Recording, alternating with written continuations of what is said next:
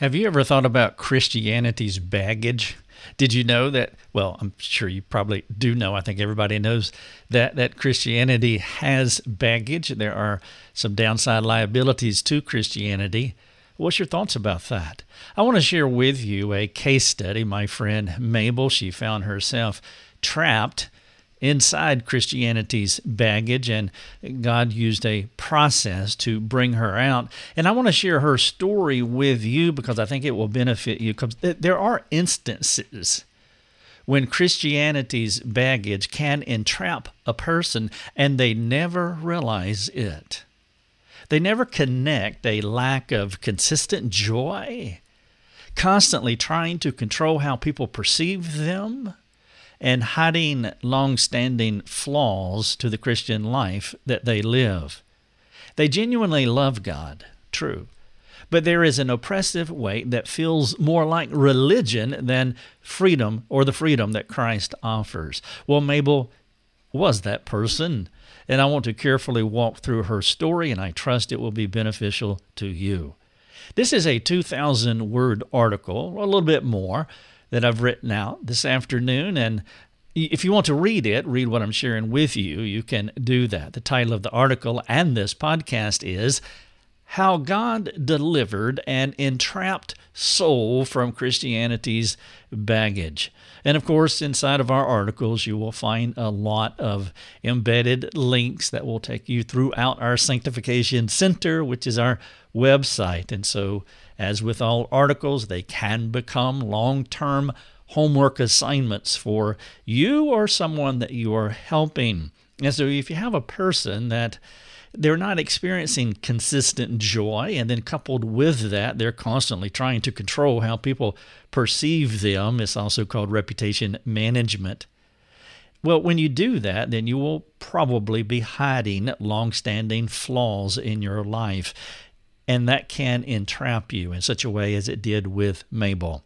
Hello, everyone. I am Rick Thomas. You're listening to Your Daily Drive. I'm going to jump right into this podcast because there is a lot of ground to cover, and I want to make sure that I cover it sufficiently. But I do want to remind you, for those of you who haven't heard, there will be a time, hopefully sooner than later, when we will discontinue to the Your Daily Drive podcast. I won't discontinue a weekly article/podcast, but we're going to move all of our podcast onto one network, Life Over Coffee. We've been doing a lot of trimming down, trying to be more efficient, because as our ministry continues to grow, it's better that we practice minimalization as much as we possibly can. This past week, we just purged our e-news email database. We removed over 4,000 names, people who have not been opening up the e-news. And of course, we've been paying for them. You pay MailChimp for so many names or emails that you have, and we have thousands and thousands of them that we send our e-news out each week. And so Sharon did a massive purge on Monday of this week, and we removed 4,000 names. And so that is fantastic. We're trimming down, and again, we just want to be efficient. And one of the other things that we're doing here, or planning to do, is we're going to get rid of Your Daily Drive as far as producing podcast on this network. Your Daily Drive will always sit out there because I have more than 1,000, I think, 1,000 podcasts on Your Daily Drive, and they're all embedded into the articles on our website. And so we will keep the archive alive, but we're going to stop producing new podcasts on this network, and we're going to move everything over to Life Over Coffee, which is more in line with our brand. And so if you want to receive our podcast, then I would appeal to you to go over to Life Over Coffee. I also produce a lot more over there. I produce 2 to 3 podcasts a week just under those episodes. And of course, we're going to add one more as soon as I start putting my articles over there instead of Your Daily Drive. And so the best thing for you to do is just go ahead and move over to Life Over Coffee, and you will be all set. And so I don't want you to be surprised. All right, let me get into this. How God delivered an entrapped soul from Christianity's baggage. Mabel learned early and often that God was good, that God was holy, and God was to be feared. She saw God do many fantastic things for her family. And of course, the best of all, which is the best gift that any of us could ever receive, is the gift of regeneration. She was born again, and her family as well. Mabel was amazed at God's kindness, not just to her family, but also to those who have yet to experience his regeneration. That's what theologians call common grace. You remember what Jesus said in the book of Matthew, that the Father who is in heaven, for he makes his sun rise on the evil and on the good, and sends rain on the just and unjust. Mabel was so thankful for God's goodness that she was thankful for people who were not thankful, those who do not know him or do not contextualize the rising of the sun as a gift of God's common grace. Mabel was fond of saying, "We serve an awesome God." And she was right. God is perfect. He is holy. He is to be feared. God is amazingly good. And so Mabel loved God. She was a good Christian. There were no alarms in her bio, and I just shared her bio, or a part of her bio, with you all. There was nothing amiss. And you could map her apparently happy story over millions of believers. I mean, all you have to do is scroll a happy Christian's Facebook stream, and you will see how good God is. Now, what you will rarely see is the darker side of their lives. Now, I am not suggesting that we should put our junk out there, but the wise soul, meaning you know that the cover might not always convey all that is in the book. Mabel had intentionally tucked her fears into the depths of her soul. You see, there was another side of her. There was a much deeper one. There was a discernible gap between the Mabel everyone experienced and the one that only God knew. Omniscience has no blind spots, which was not a comforting thought for Mabel. You see, Mabel was part of a legalistic religious culture that emphasized externalistic behaviors. Superficiality was the unmentioned, albeit accepted, norm. And though she would say that God saved her by grace and not by works, she felt a strong need not to make any mistakes. There was something in her that was driving her to be perfect, or at least to present herself as perfect, though inwardly she knew that she could never rise to that level in the most practical sense. And that was the dichotomy. People only knew the outside of her, this facade of religiosity that, even though she did genuinely love God, but there was a definite dichotomy. Mabel was in religious and spiritual bondage. Her legalistic culture emphasized rules, obedience, holiness, behaviors, which sounded okay to her. The problem for Mabel was that her rule-based culture ratcheted up the self-imposed pressure to be perfect. And it's important that you hear the word self-imposed. Though there was external pressure from the culture, the religious culture, to be perfect or to not talk in a transparent way and to live somewhat superficially, it was also self-imposed. She owned that. She always knew she was not perfect, but never had a context where she could be transparent by openly sharing what she really thought. And I don't know if you live in that culture. I have lived in a culture like that. Maybe you do. And if you do live in a culture, whether it's a church culture or your family, if you live in a relational context where you can't admit your mistakes, your failures, your transgressions, well, then that's going to be problematic. And you may find yourself in a similar situation that I'm describing here with our friend Mabel. And through her mistakes and her failures, and though her mistakes and failures and transgressions were evident to her family members, of course, you can't hide everything from everybody. And so behind closed doors, her family was complicit in the family secret. You see, they had their secrets too. And though Christ came to set the captive free, Mabel was trapped inside Christianity's walls by her Christian culture. The self-assumed, she took it on herself, and the externally imposed worldview created an internal fear that she could never please God. She never felt though she could please God, which kind of explains why she would internalize and hide her sins. Any misstep or misdeed sent her spiraling into discouragement and despair. The only thing she knew to do was to live two lives. Outwardly, she looked the part of a God-loving Christian. And I just want to repeat here that she did genuinely love God. It wasn't fake on that level, but it was dichotomized. There was a level of her, there was a part of her that knew it was not right, and she didn't know how to change that, so she was caught. Therefore, you could also say, it would be accurate to say outwardly, she looked the part of a God-loving Christian. And as authentic as that was, in her heart of hearts, there was an aspect of that was inauthentic.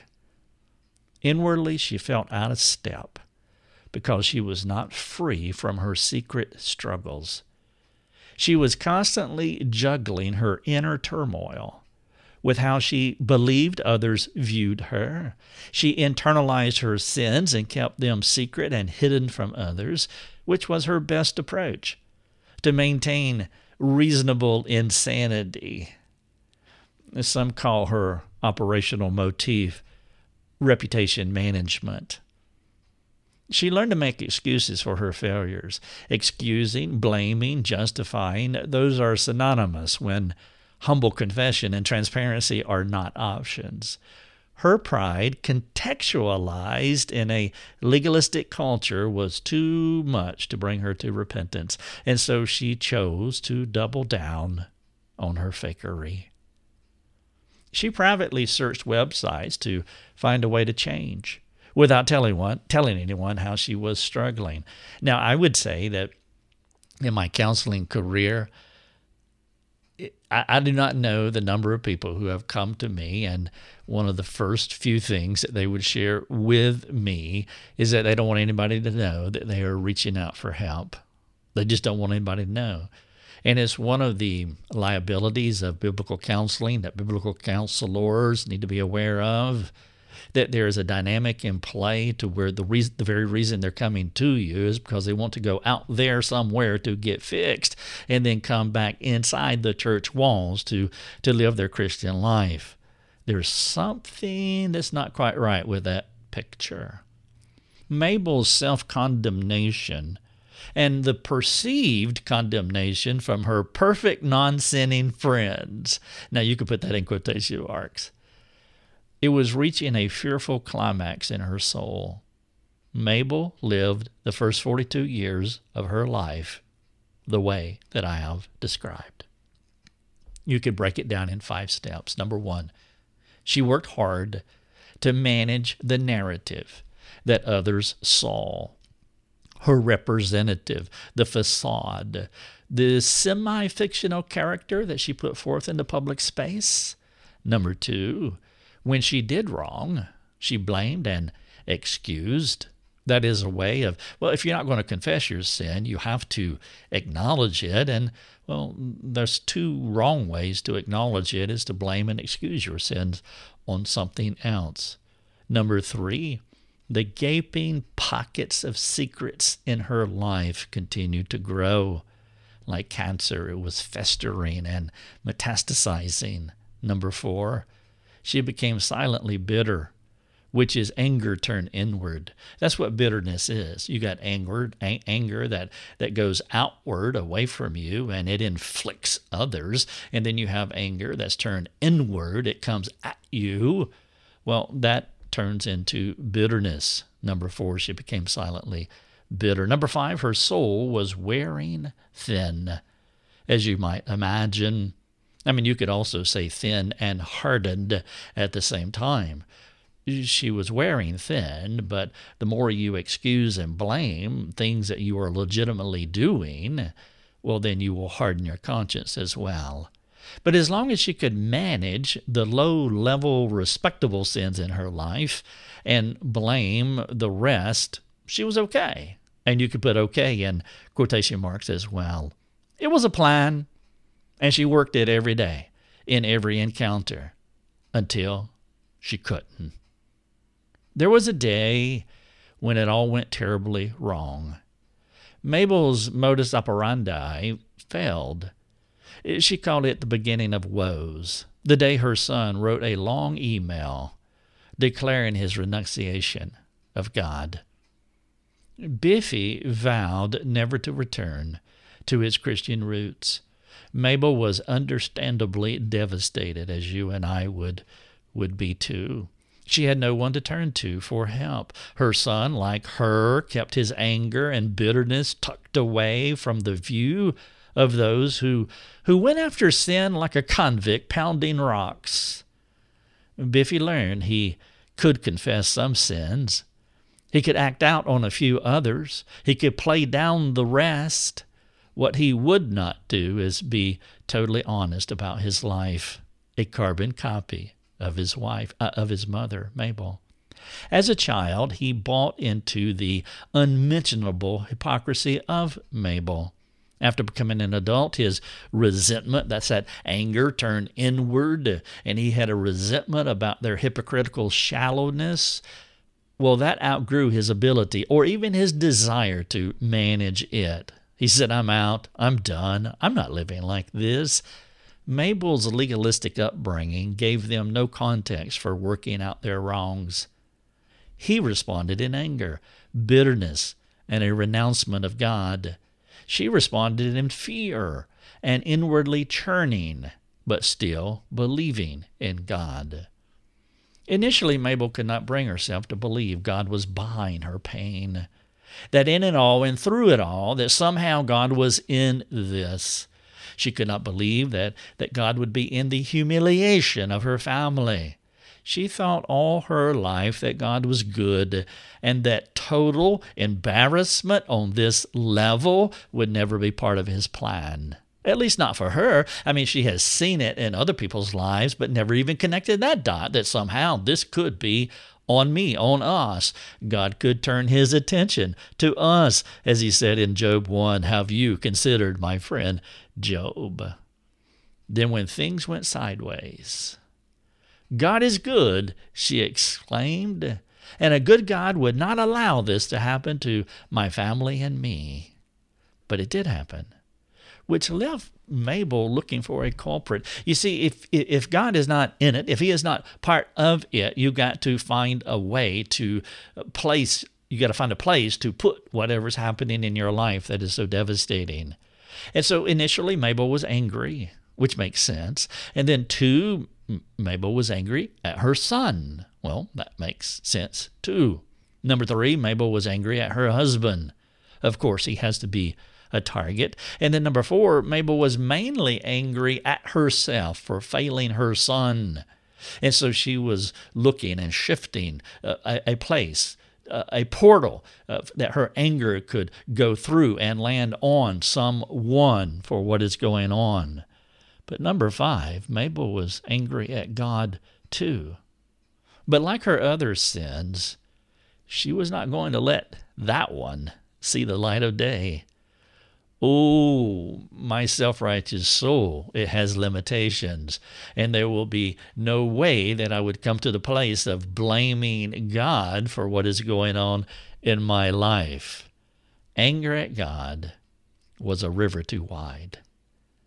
Mabel was a good, God-fearing Christian, thinking God could be in her family's sin. It was beyond her comprehension. How could a good God have anything to do with any sin? It's a reasonable thought for the novice believer. Mabel's only understanding of the sin in her life was through a flawed hermeneutic. It sounded something like this: I did something wrong, therefore I must figure it out. I must find a solution because God is not in this. That's her flawed hermeneutic. To think Christ would roll up his sleeves and get in our messes had no practical meaning for Mabel. She had what I call gospel amnesia. She understood how he came to die for sin, but that was it.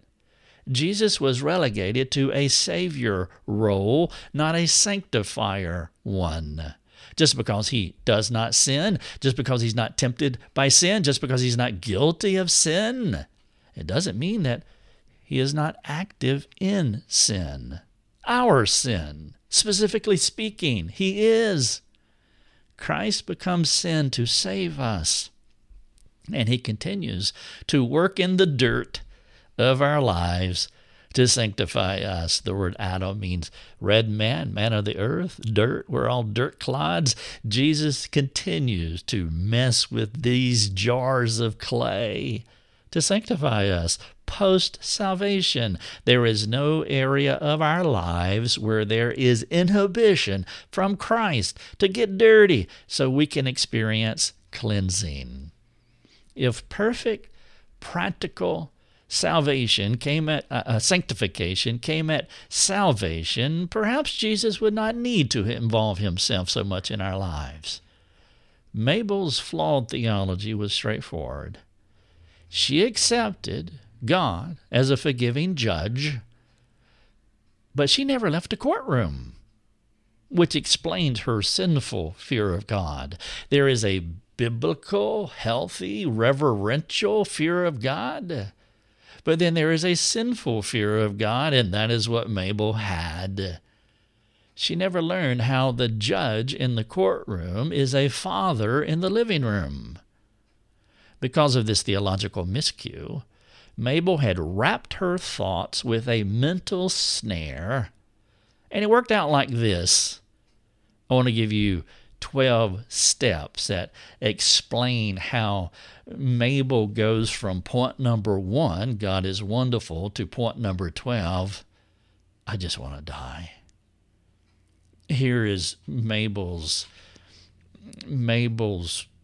process of sanctification. Number 1, God is amazing, good, perfect, holy, blameless. Isn't that the way it should be? Number 2, God is also distant. Now that's what happens when you only know God as the judge and do not understand the Father in the living room. There can be somewhat of a detachment there. And so God is amazing, good, perfect, holy, blameless. Number 2, God is distant. Number 3, because he's distant, separated, wholly set apart, God cannot have anything to do with my sin or my family's sin. That's number 3. Number 4, because God is not part of our sin, I need to look elsewhere for solutions.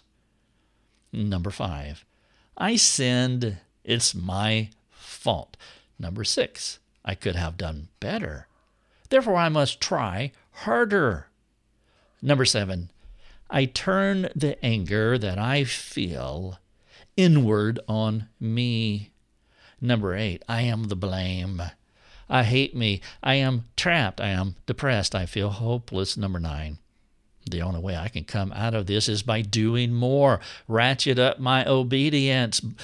Pick myself up by my own bootstraps, and I can get out of this depressive hole that I'm living in. Number 10, that will make me feel better about myself.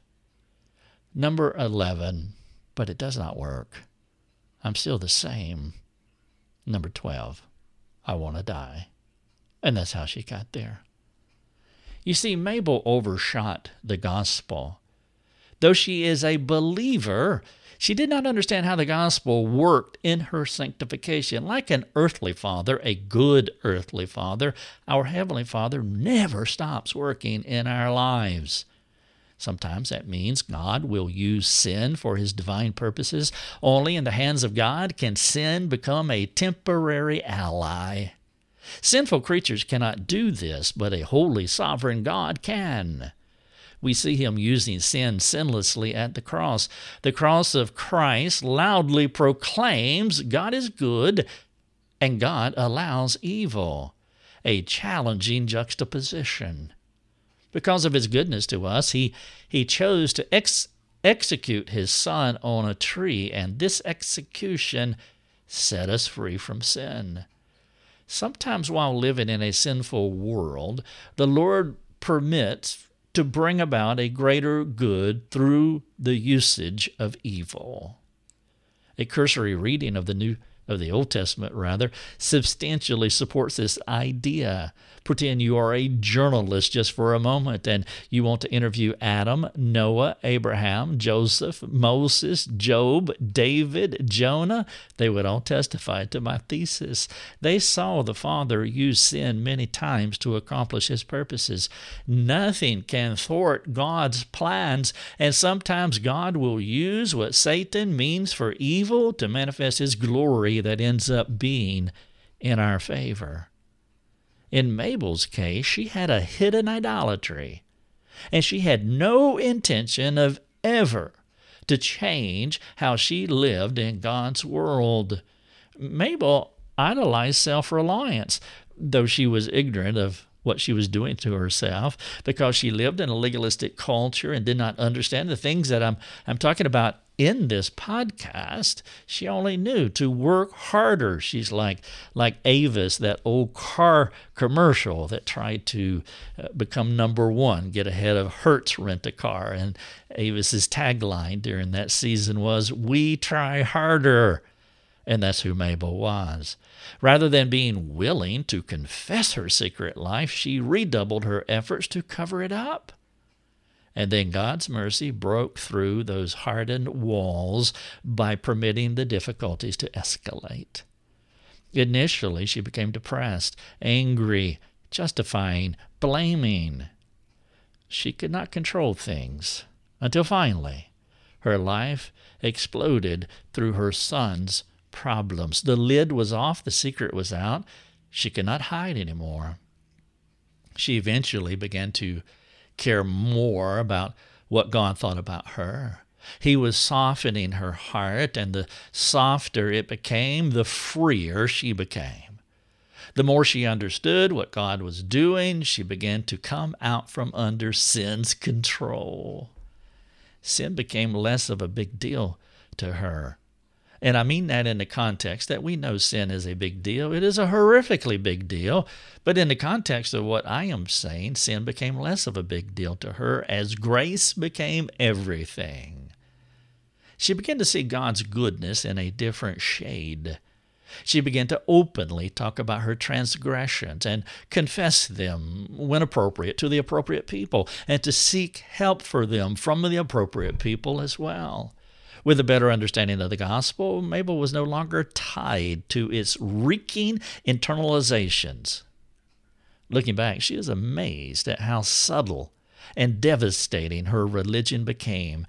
Christianity's baggage had trapped her.